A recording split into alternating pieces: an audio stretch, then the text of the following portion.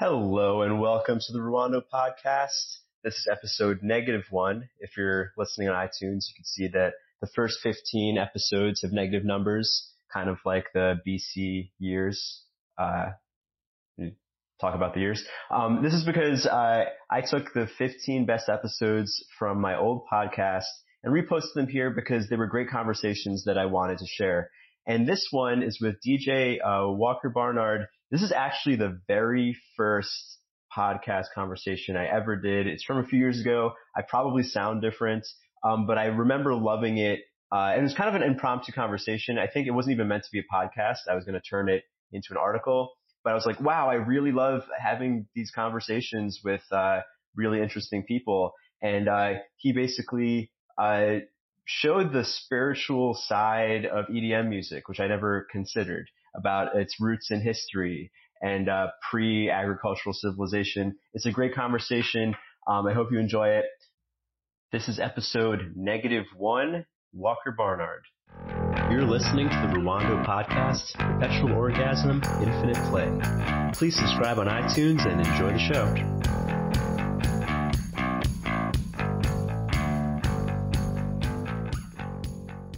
All right, I'm here with Walker Barnard. He's an international DJ, a Grammy-winning record producer, and I met him very recently through the Ohm community, and we started talking. We had a conversation just a few days ago that was really thought-provoking, and I felt a lot, and I wanted to expand on that and turn it into an interview. So thanks for being here. Thank you for having me. Yeah, so the other day we were speaking about like the Ohm practice and how it affects your work as a DJ. Yeah.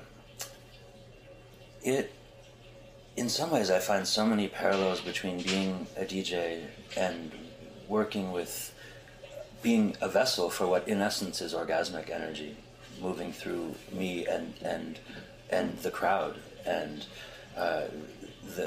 the context created by the dance floor and by the party is really a place where people can come from wherever they originated, arrive without a common language, without a common history, and let go of the societal layers and find themselves and find each other outside of the normal bounds of patterned society.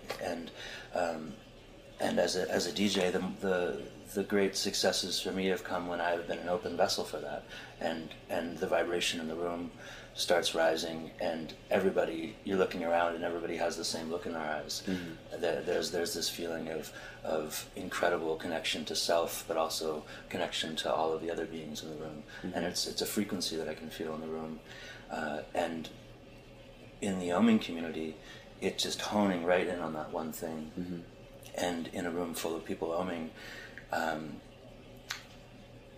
it's a similar feeling, but stripped away from the amplitude of the music, stripped away from the amplitude of the medicine or the drugs, and it's the kind of pure essentialized version of that in a way. Yeah, awesome. Because I've never heard like a DJ describe music in that form, using that language before. I thought it was fascinating. But actually, before we go into that aspect, I think it's important to go over your history a little bit, because you grew up in an ashram. Yeah. My father is a filmmaker and went to school in Berkeley in the 60s, and kind of had his Berkeley moment of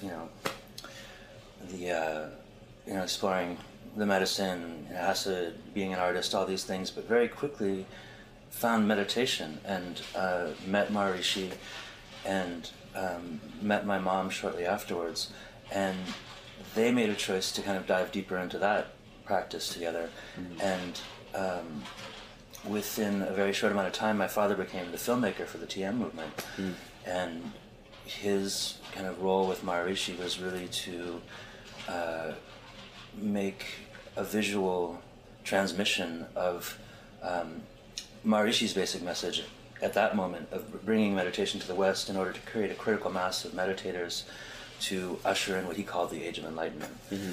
And so I was born about 2 years into their time with Maharishi in Austria as they were moving between courses, and spent the first couple of years in Europe traveling around with them, spending a lot of time sitting with them in lectures when Maharishi would speak, oftentimes sitting on Maharishi's lap, and just being in that whole field. And then we moved to what the center for the TM movement at that point was in upstate New York. Okay. That was before Iowa? Yeah, before Iowa, exactly. Yeah, and lived there until I was 9 years old. And so the whole first part of my life was that was the world I saw. It was around people, meditating and doing the TM hopping thing. And, as a kid, I imagined that superheroes became superheroes by meditating. Yeah, it's a much different childhood then. Yeah, so, I mean, at what point did you, I guess, start integrating this into your life? Because, I mean, it was your life for so long, and then at some point you, I guess, went to a more conventional... Yeah, I mean, when at a certain point, my father decided that he really wanted to pursue the film thing outside of the TM context, and he moved. He first went to Hollywood, and then we followed a year later. And so I went from living on this ashram in upstate New York. The worst word I had heard at that point was darn, and moved to Los Angeles, to Santa Monica, and. There was one day where, shortly after we had arrived, where I had met some new friends and we're all hanging out, and they're like, "Hey, we're gonna go to Carl's Jr. and have a hamburger." I'm like, "A hamburger?" And so we go there, and I eat a hamburger for the first time. And were you a vegetarian? I was a vegetarian. Yeah, I grew up macrobiotic. Okay. I had never had any meat before, and just never even been exposed to it as an option. It was just not something my parents presented to me. And in that one day, had a hamburger, kind of came back, and I was like, "Mom, I had a hamburger. It was amazing." And later on that day, somehow got in my first fight and saw my first Playboy magazine, and it was just like this insane kind of cracking of the innocence of my upbringing, and kind of just diving into human reality. Do you at that point were you kind of upset that you missed out on these vices or whatever? I had no idea that was there, and I was just curious and open. I was just interested. It was like, ooh, this is interesting. This is and just following that feeling. It wasn't until later that I really kind of contextualized that and had felt like, oh, I really was brought up this way and other kids weren't, and start the longer that I was in that school, public school in Santa Monica, I started to get a sense of what these other kids were like and what my life was like and how it was different. And for a while, it was like I had none of the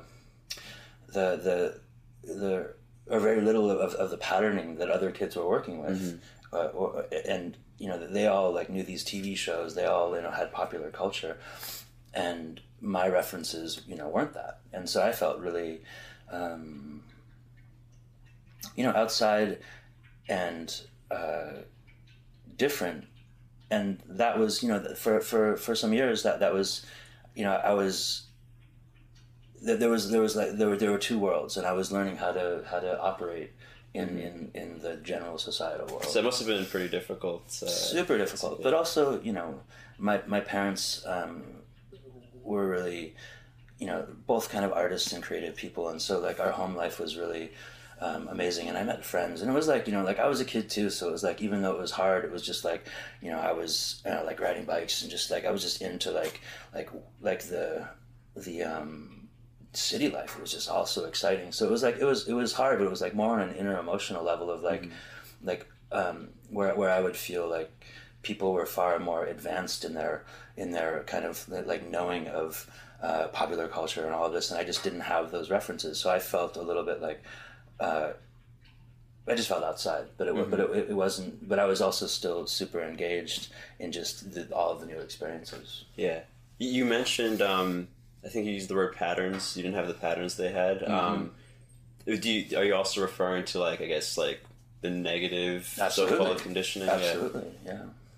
So what was your take on that? Were you more jealous of their pop culture knowledge, or did you feel superior in any way? I think, both things at different times. Absolutely.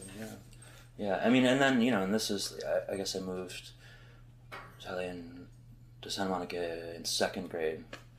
And then we moved to Pacific Palisades when I was in third grade. And that was a little bit less wild of an environment. The Palisades at that point was, kind of upper middle class, but it hadn't gotten super rich yet. And there were like a lot of kids, and it was, that was when I started surfing and skateboarding and things, and had, lots of great friends there. And so like there was an easier, I was just more connected in that place. Yeah.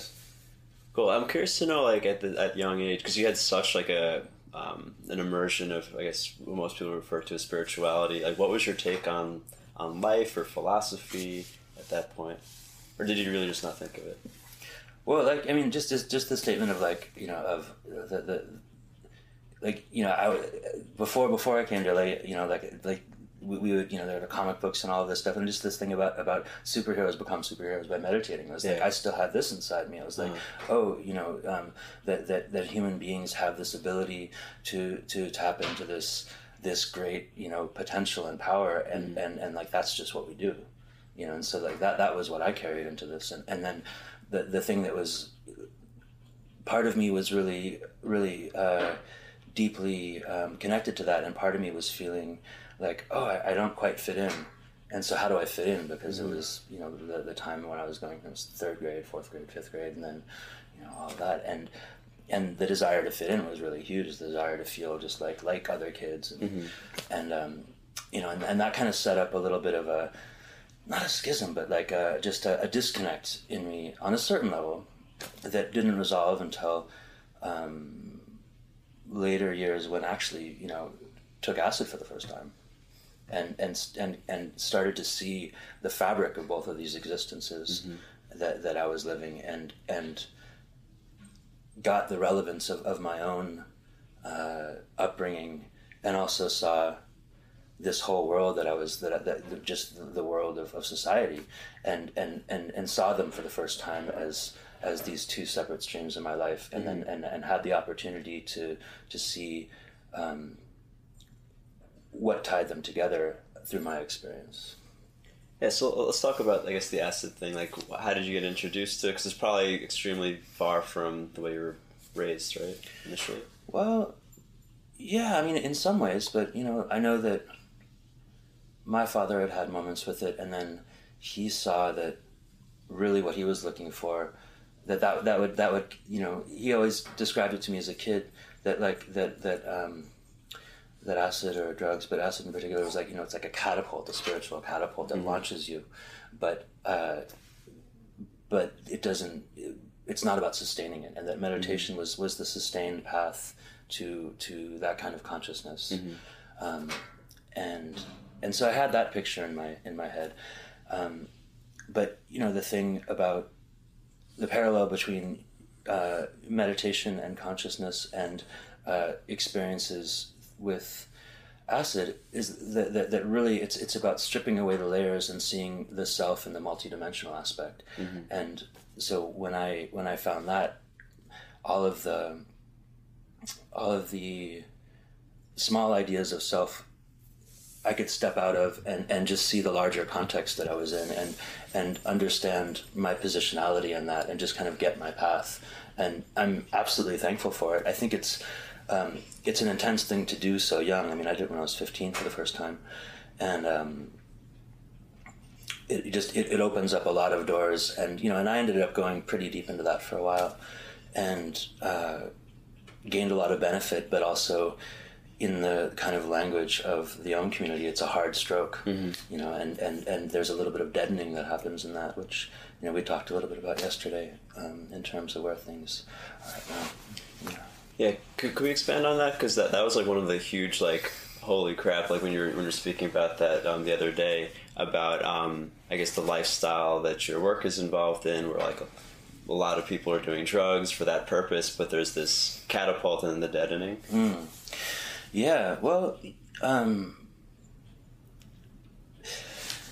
There was I'd been playing music for a long time as a bass player in bands, and then at one point in the mid-90s, took my first pill of ecstasy and went to a party and had this kind of, revelatory experience that anybody who's ever done that has the first time, and just saw it as really a context and a vehicle for societal transformation in that moment. And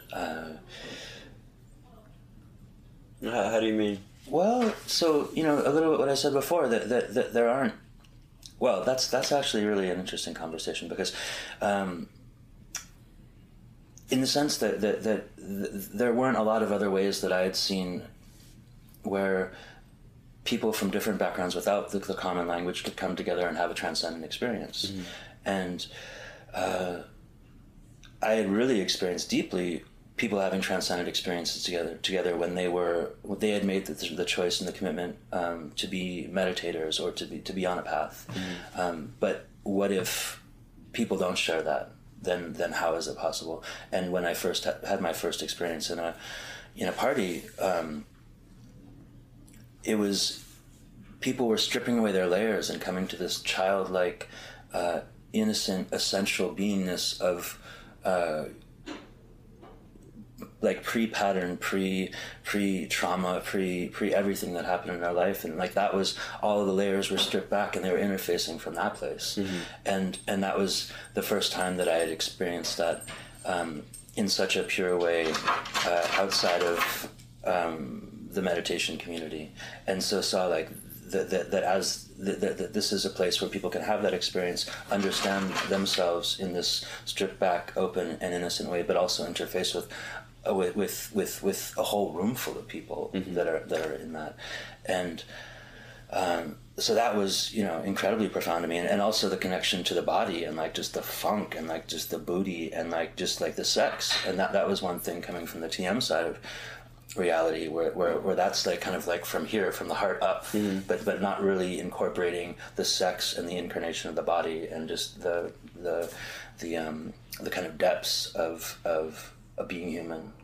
And so that to me in my first party was like all of these things can come together.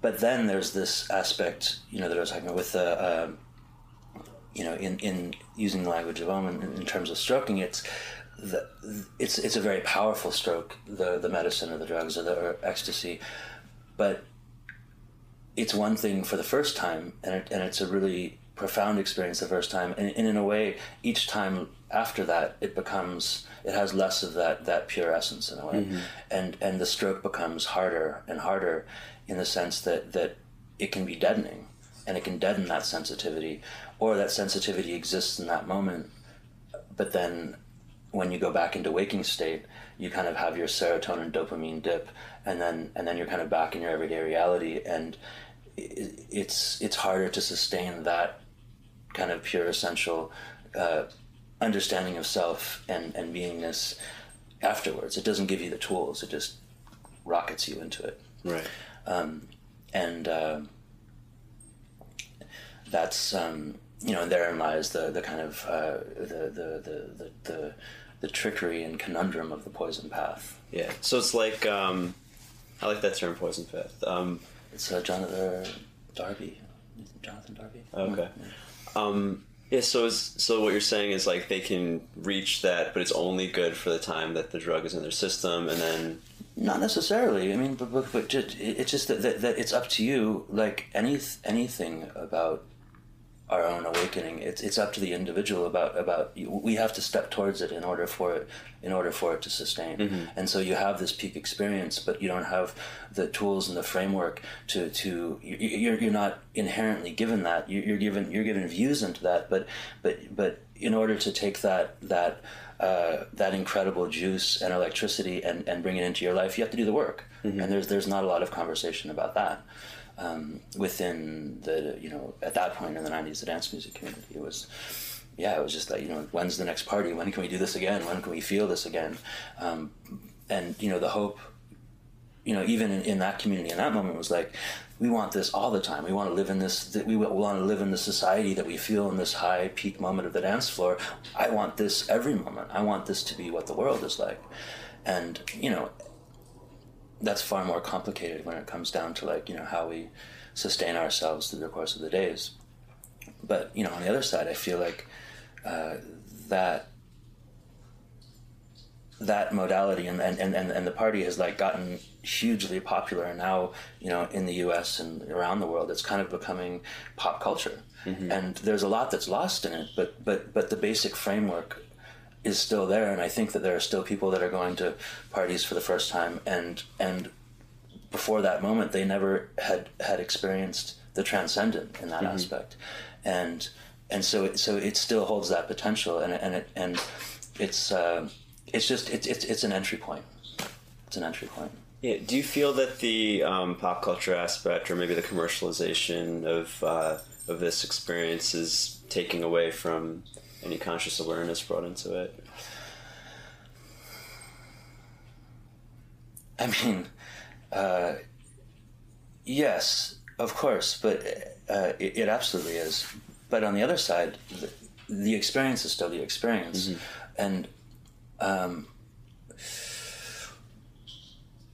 one of the things that I think is really happening is that in Europe, especially before the Romans kind of came through and conquered the Celts, conquered the Germanic tribes, there was an indigenous culture, in a sense, that had evolved in Europe. There was a ritualistic ceremonial culture. There was like the Druids. The Druids. Like, I mean, and if you really like look into that, like in all over Europe, there was not necessarily unified culture, but there were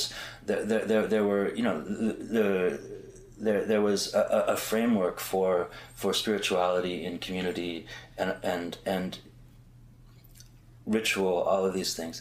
And first the Romans came through, they conquered, and that was the first layer of that being broken. And then later on you have the Inquisition, and you have Christianity coming through, and systematically, valley by valley, killing off that the knowledge holders and the witches, witch hunts and all of this. But essentially, when you look back into the history of the first trials of the Inquisition, it was in the area in between Italy, France and Switzerland, and the first kind of documents really talk about, not about witches, they talk about just a mass general cultural phenomenon where like on certain days and on full moons, on different like the whole Beltane thing, the kids would go out in the fields and they would dance, and they would do ritual and celebrate, and there would be sex, there would be all these things, but that was what they were going after. They were like we can't have control if this is the cultural experience that's happening. So they saw that. The first documents were talking about that, but then later they realized we can't just stop that. We have to go and take the people that are the linchpins of this culture and start to kill them, put them on trial. And so person by person at first they started to knock that away, and then went through each valley, kind of killing that off, to the point where I think Estonia might have been the last place in Europe that the Inquisition got to. And so in a way, what I saw with the dance music context, and what at that point when I got into it was raving, was through ecstasy, through the drugs, and through the psychedelic experience, in a way, we could tap back into something that is innate to humans. And I think actually the essential kind of difference and evolutionary step that humans took, and like before language, there was feeling. Well. I kind of imagine it like this. It's like our predecessors evolutionarily lived in small groups in kind of forest, or jungly kind of things.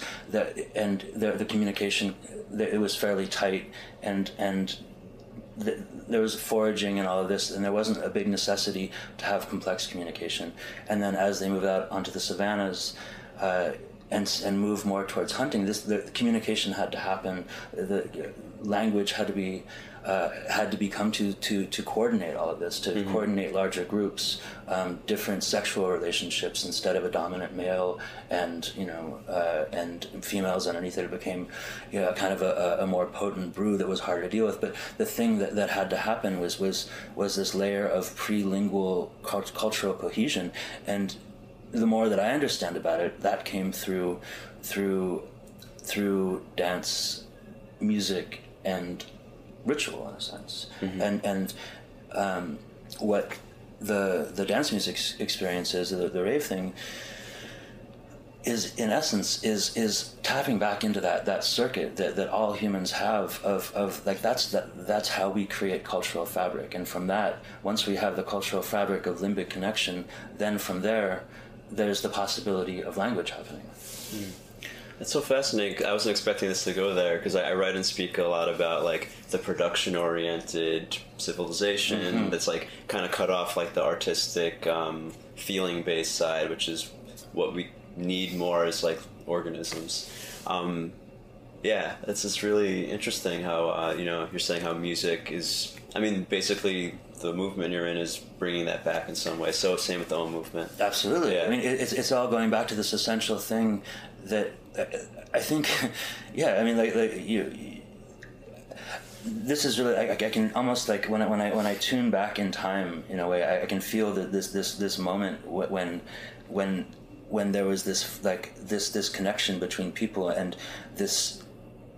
Terence McKenna talked about this too, and like his thing was that maybe humans evolved through the mushroom, through experiencing that, and ate the mushroom, had this experience of self and other and the transcendent, and could step outside of just being in nature and not having consciousness of self. And then from that step on an individual level, like how do you do that in society?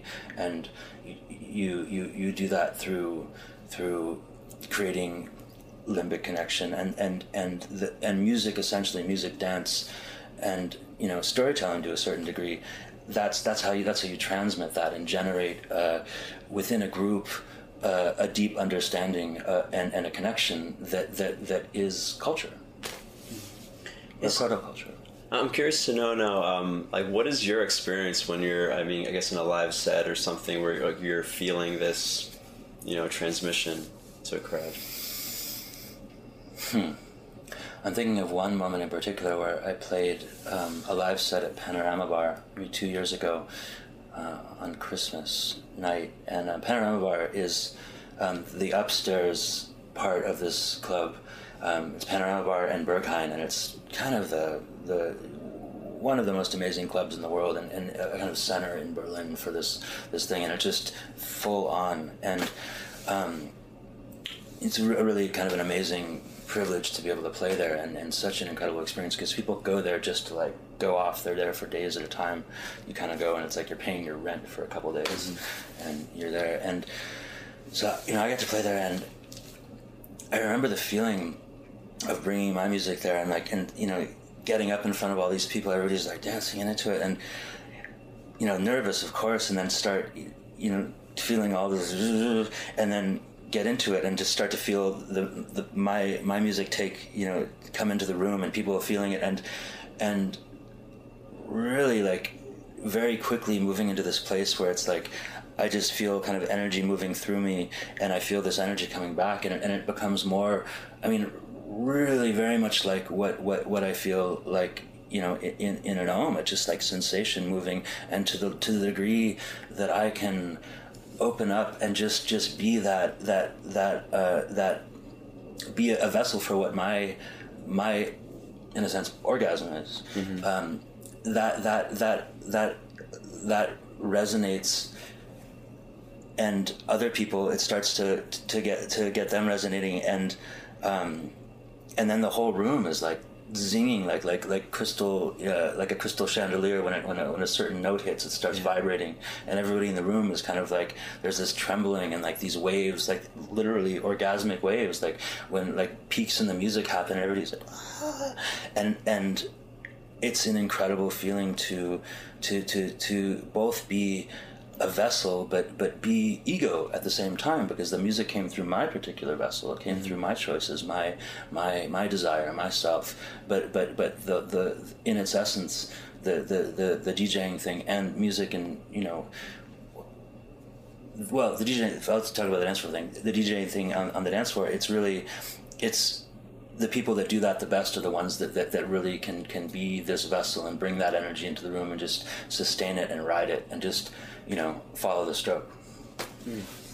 Yeah, this might be a bit of an abstraction, but you mentioned a few times being a vessel and like being your orgasm and whatnot. Like, do you feel like this sensation, orgasm, whatever you want to call it, is something that's more like the Tao and like Taoism that comes through you, or is it something that you like have in you, or both? Because I've seen two models like in creativity, which I've been like really interested in recently. One is like all you're doing is opening up so that God can flow through you, and the other thing being like this is something you cultivate to like, like more like chi. Well, I think it's both. I mean, I think we can open up to it, and we can have it move through us, but in the end, we are in bodies and we have singular consciousness, and so it's about the cultivation of our ability to be conscious in a conscious dance with that.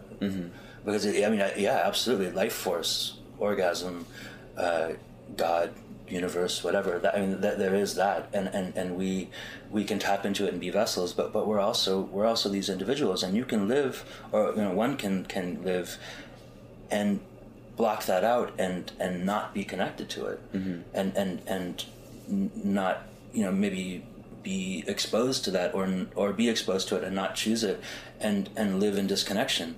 And in one way, I think this. When I think about cancer, it's like when a cell no longer retains the ability to understand itself within the context that it's in, and regenerates outside of the context without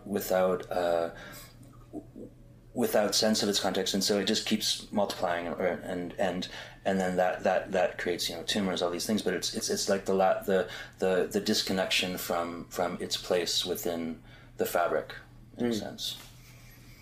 So in, I guess maybe I'm stretching it, but like you feel like disconnection or isolation is kind of like being cancerous in a sense. But there's this extra thing of cancer that it keeps growing and multiplying, and so that, in our bodies, then but it's disconnection ultimately. It's really interesting. So I'd like to speak a little bit about like where you're at right now, because like especially now that I have more of a context of what your experiences have been, because that's how we started speaking that other day. I mean, right now you're very successful as a DJ internationally. I mean, you have a place in Bali. Actually, do you want to speak about the Bali thing?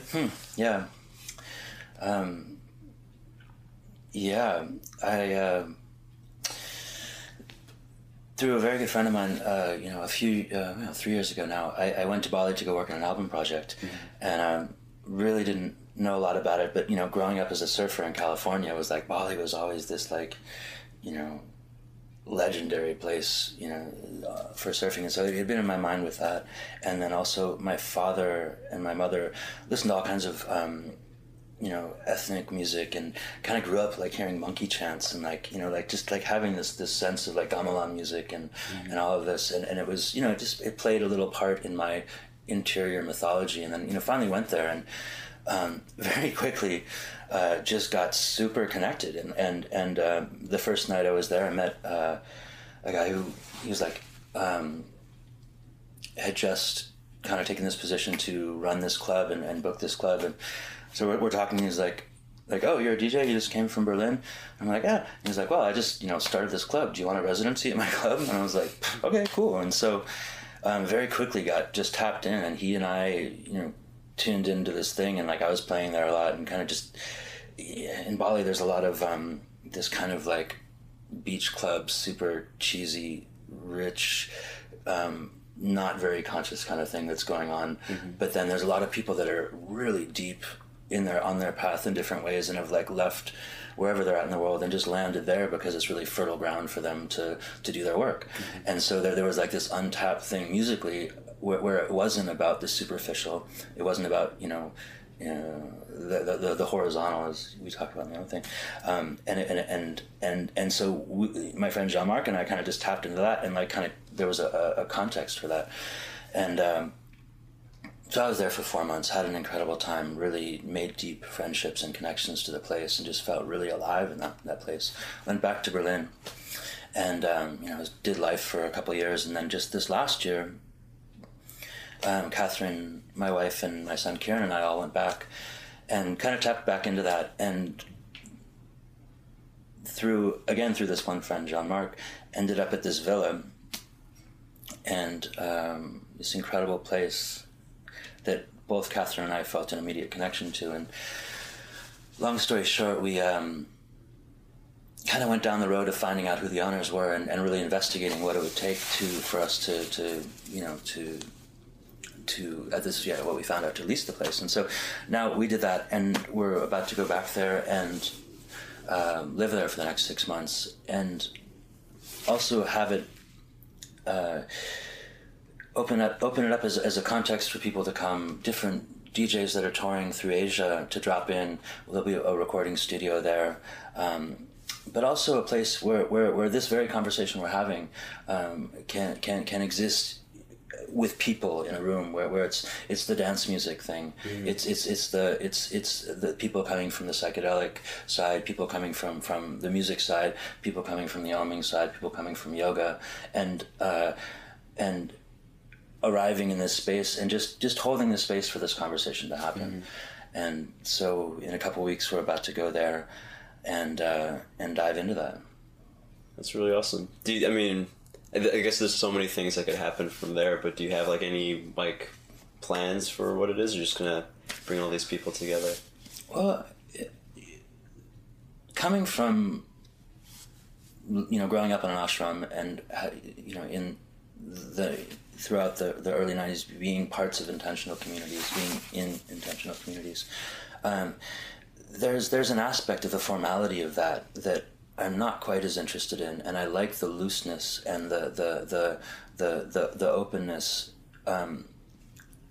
that is possible in this, where it's just like, hey, let's hold the space open and not say it has to be one way or the other, but just kind of put out this little beacon of conversation, of a little energy that either people feel and they feel like akin to or not. And already, we've been talking about it, and certain people are like, whoa, I'm interested in that. Yeah. And it's really been wild to see, who's triggered by that, who actually makes the commitment to say, okay, I bought my ticket, I'm coming so-and-so. And it's not that I don't have specific ideas. It's more that I'm interested in this new territory between all of this, where it's we're all different. Some people, really want to dive really deep into something, let go of the rest of the life that they've been in, and just follow the path of community or of a certain modality. And what I'm interested in is in a sense, it's the evolution of what I felt when I went to my first party, where people could come from all of these different things. Maybe they have different ideas, but there's a forum. It's like the party outside the party. What I was saying before, it's like in that moment, I wanted life to be this way. Yeah. I wanted it to be every day, that peak experience, and so it's holding a space open for that to happen, and then from there. One of the things that I'm very interested in at Bali is the development there over the years. It's certain areas are incredibly touristy and just almost horrifyingly so. But on the other side, the cultural fabric of the Balinese is very intact. In every village, there's a gamelan ensemble and a temple, and people practice. And there's a time of year, Nyepi, where the power shuts down on the island. They shut down the power for the weekend, and it's just ceremony. And it's like no cell phones, no.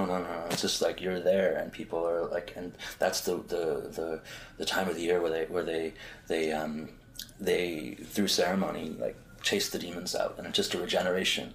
That's cool. Yeah, it sounds like a return to what you were talking about, the pre-Roman Europe. Well, this is human. This is human. This is the essence of who we are, and we've gone so far on a level of building up culture, but really like it's this prelingual circuit of connection. That there's a great book called The Singing Neanderthal.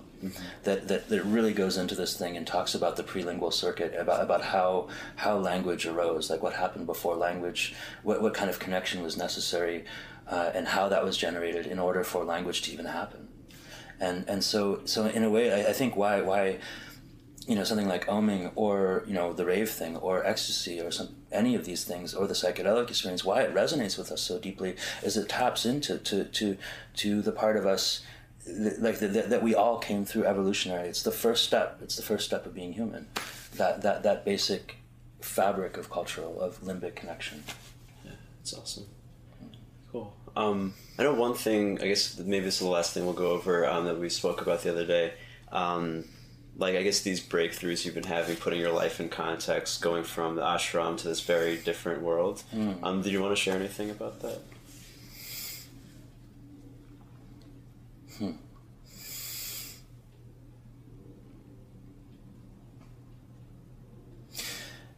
Right in this moment that I'm in now, I've walked so many different paths in my life, and was born into a family of meditation teachers, and there were moments in my life where, kind of recently, where it's like I've been like deep in the trenches of the Berlin thing, which is like ecstatic on this whole other level, and like beastie, and just like in this essentially like what my journey has been is to be like the funk, the sex, the booty, but also the high, and so a lot of what's been happening for me lately is just in a way like the all of the moments of doubt where I made different choices in my life and like went down different roads, and like sometimes was like, whoa, I've really deadened myself doing this, or I've really thought I went in the wrong direction, or this and that. Now I'm just realizing from this perspective today, after the weekend, in this third mastery thing, and all these experiences, that every choice that I made gave me the understanding to connect those two things through my specific and personal desire and presence to what to what I feel and what I want. And like there's I think for the longest time, like it was one or the other, and I'd kind of like be swinging from this more spiritual thing into this thing of, or spiritual, into this thing of being in the music and like playing in bands, and just like this, all of this sexual energy moving around, and culturally they're kind of pushed aside, and mediated and brought into forms, and religion is a form where it's like you can experience ecstasy, but you can't have the sex, and like so now through the experiences of the weekend and with the oming thing in particular, I feel the point in between all of that, and now as I look back at all of the moments that I've lived, I have understanding for all of these turns that I took in moments where I thought, oh, this is a mistake. I've lost something out of this. I've lost sensitivity. I've lost my connection to this meditation state. And really, it's all one conversation about the awakening of myself and my desire, but also humans, all of us. There's a wave going on right now. Like one of the things that's really far out for me is that like was born into this or around it. And I remember like in the 70s, as a kid, like going to health food stores, and there are these little cramped things with lots of bins of really smelly beans and like weird things, and like, if you wanted sweets, you get this gross carob thing, and like, then like through the 80s it started to get bigger, and then like the new age thing started to really kick, and it started to like not be such a small conversation. Mm-hmm. And then now it's like, there's TV shows that talk about this, there's movies, and it's just like, it's pop culture, and on one level it's like, oh, the commercialization of that, the cheapening of that, but on another level it's just like, this is what we are, this is what we want. And now it's when things move to a mass level, there's you gain amplitude because there's many people involved, but you on the outside you lose specificity, because in order to really go deep into that experience, it requires intimacy, it requires depth, it requires detail, and in order to transmit something on a mass cultural level, it has to be streamlined, simplified, and easily digestible. And so that's, in a way, what's lost as it becomes mass culture. And as people really make the choice to wake up, but the thing is that it's happening, and each individual that's part of this wave of this consciousness sweeping across the planet is going to have their own experience. And even if they come into it, at the Electric Zoo event or whatever, and they have their first ecstasy experience, they're going to keep pulling that thread, or maybe they're going to keep pulling that thread and keep looking. Maybe their taste in music gets deeper. Maybe their journey on a personal level gets deeper. Maybe they find yoga, and through that develop a practice, or whatever it is for them. And so I can, although there's a part of me that felt like, both on the level of spiritual community and all of this, and the dance music thing, like I was part of this small like in group of people that were doing it, and it was like not everybody, and this feeling of like, oh, it's not quite as interesting now that everybody's into it. On the other side, it's like it goes back to what Maharishi was saying about a critical mass of meditators generating a wave of collective awakening. Thank you. Yeah. I was going to ask for like some final advice or something like that, but I think you covered that. Well, yeah, thank you very much. It's been super fascinating. I hope it's been useful for everyone. For you guys, if you want to learn more about Walker or see his work, you can find him on Facebook, Walker Barnard, and I'll attach some links to this interview. Thanks. Thank you all. Thanks for listening. Don't forget to subscribe on iTunes or Stitcher. And if you want to be a part of the virtual audience for future episodes, make sure to follow me at crowdcast.io/Ruwando. See you next time.